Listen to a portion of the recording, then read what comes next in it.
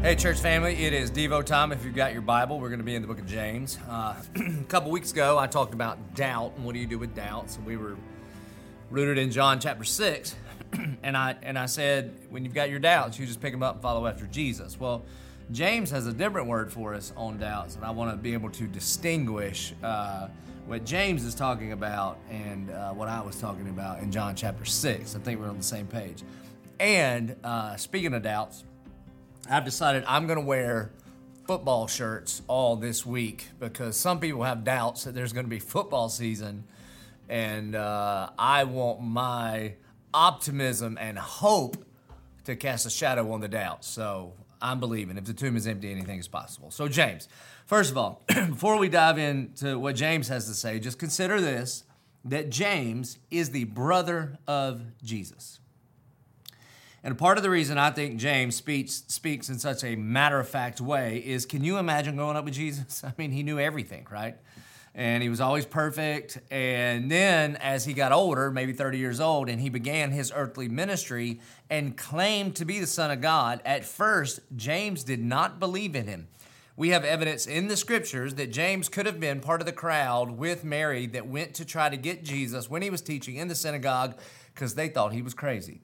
And so the thing that convinced James that his brother was the Lamb of God who came to take away the sins of the entire world is the resurrection of his brother. He saw his brother crucified, dead, buried, and then 3 days later resurrected from the grave, and that would convince you.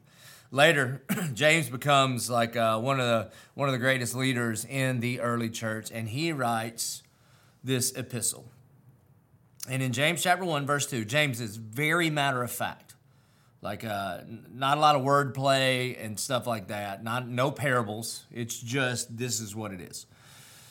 So he says this: "Count it all joy, my brothers, when you meet trials of various kind." Now, do you know anybody that does that? I mean, that truly enjoys or counts it as joy when you meet a trial of various kind. Now, you may say, what kind of trial? Like a divorce? Well, that's a variety of a trial. Like a bankruptcy? That's a variety of a trial. Like cancer?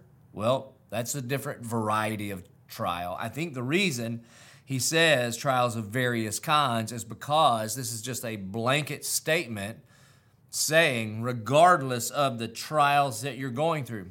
Sometimes they're little trials. I mean, you know, like something doesn't go your way or it's total first world problems, like your AC isn't quite working right. And sometimes it's major over your head, more than you can handle trials. And James is saying, no matter what kind it is, count it all joy. Now, there's a big difference between joy and what we as Americans would call happiness.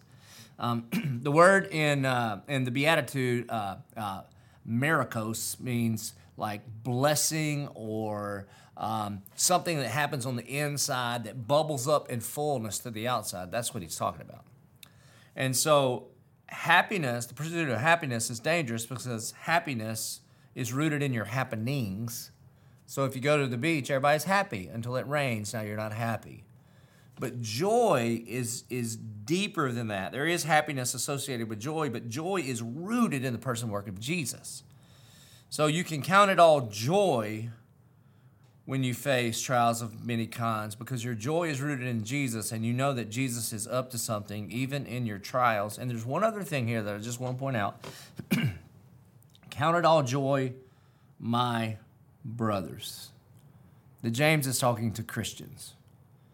Do not believe the false gospel that says that if you put your faith in Jesus, then he owes you health, wealth, and happiness. Because nobody in the Bible received those things necessarily by following Jesus. You see, in fact, Jesus says, in this world you will face trials of many kind. And so James says, count it all joy, Christians, my brothers, when you meet trials of various kinds. How, James? How in the world can we count it or credit this as joy when it is not going our way? And he says, here's how, verse 3, "For you know that the testing of your faith produces steadfastness. And let steadfastness have its full effect, that you may be perfect and complete, lacking nothing.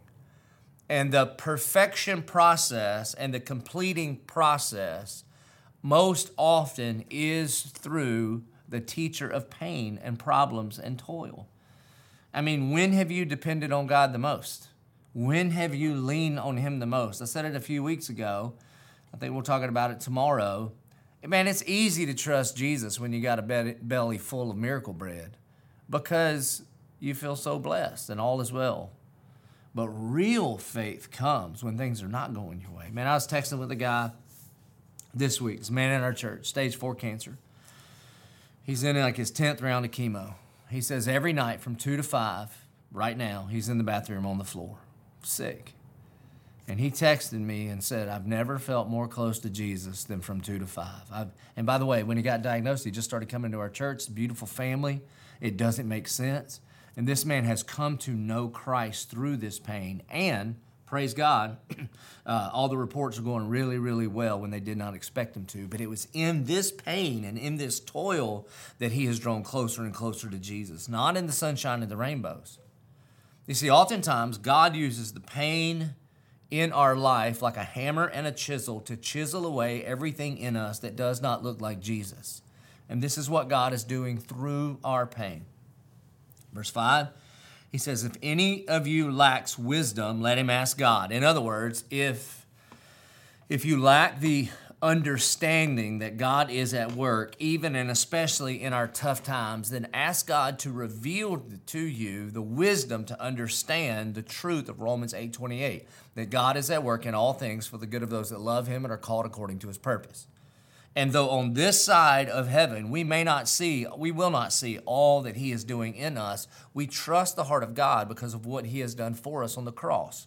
And if you have a hard time believing that, which I do too when I go through pain, then James says, well, then ask God, who gives generously to all without reproach, and it will be given him. But let him ask in faith with no doubting, for the one who doubts is like a wave of the sea that is driven and tossed by the wind.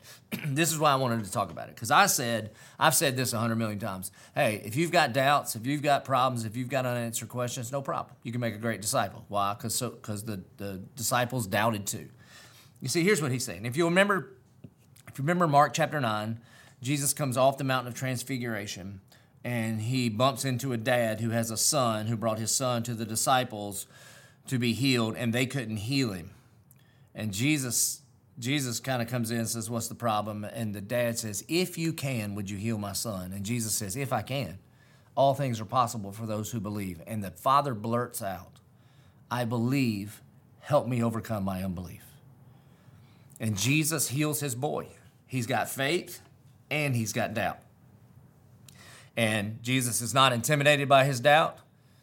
In Matthew 18 version of that same event, Jesus is going to go on to say later when the disciple says, why couldn't we cast it out? He says, well, this kind can only be cast out by prayer. And if you have faith the size of a mustard seed, you could say to that mountain, move, and that mountain will move. Well, see, what Jesus is saying is it's not the amount of faith that you have, it is the object of your faith that matters. And a tiny little bit of faith in an infinitely powerful God is infinitely more powerful than having a whole bunch of faith in you or me or your circumstances. Now, what James is saying here is when you ask God, ask in faith. Because what a lot of us do is a lot of us decide to doubt our beliefs and believe our doubts instead of believing our beliefs and doubting our doubts. And he's saying, when you do that, okay, that there's one of two things that you can do when you have doubts, unanswered questions. God, why would you do this? God, I don't understand, okay? There's one of two things you could do. John chapter 6, what we learned a couple of weeks ago, teaches us to do is to look at Jesus when he says, you don't want to leave too, do you? And you say, well, where else am I going to go? You're the only one that offers eternal life. I can't explain all this, but I know you demonstrated your love for me on the cross. So I'm going to pick up my doubts, and I'm going to follow after you. And in that moment, you, by faith, are in control of your doubts. Now, there is a doubt that will kill you, And it's the kind of doubt where you allow your doubts to control you. Where you, without faith, sort of throw yourself into the ocean of doubts and you allow your circumstances to just toss you around like the wind in the sea. And if you stay there long enough, you will drown.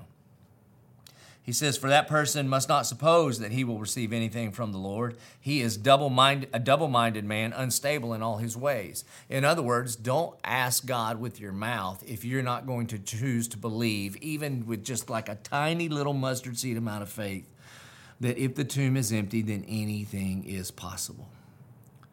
He goes on to say in verse 9, he says, let the lowly brother boast in his exaltation and the rich in his humiliation.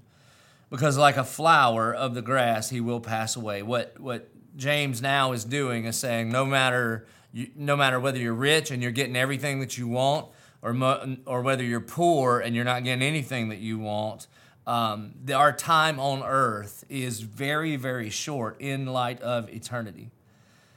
For the sun rises and it scorches its scorching heat and withers the grass, its flower falls, and its beauty perishes. So also will the rich man fade away in the midst of his pursuits. And then he says, blessed is the man who remains steadfast under trial.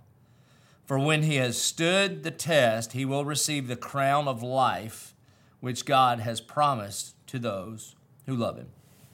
In other words, no matter how painful the circumstances and situations that we are in, loss of a job, loss of a loved one, loss of a marriage, death of a dream, cancer, no matter what it is, James is saying, blessed is the one that does not put their faith in their circumstances, but chooses to put their faith, their trust in the sovereign King of the universe, who, when at the cross he says, it is finished, he means that your sin forever and ever has been fully and finally paid for.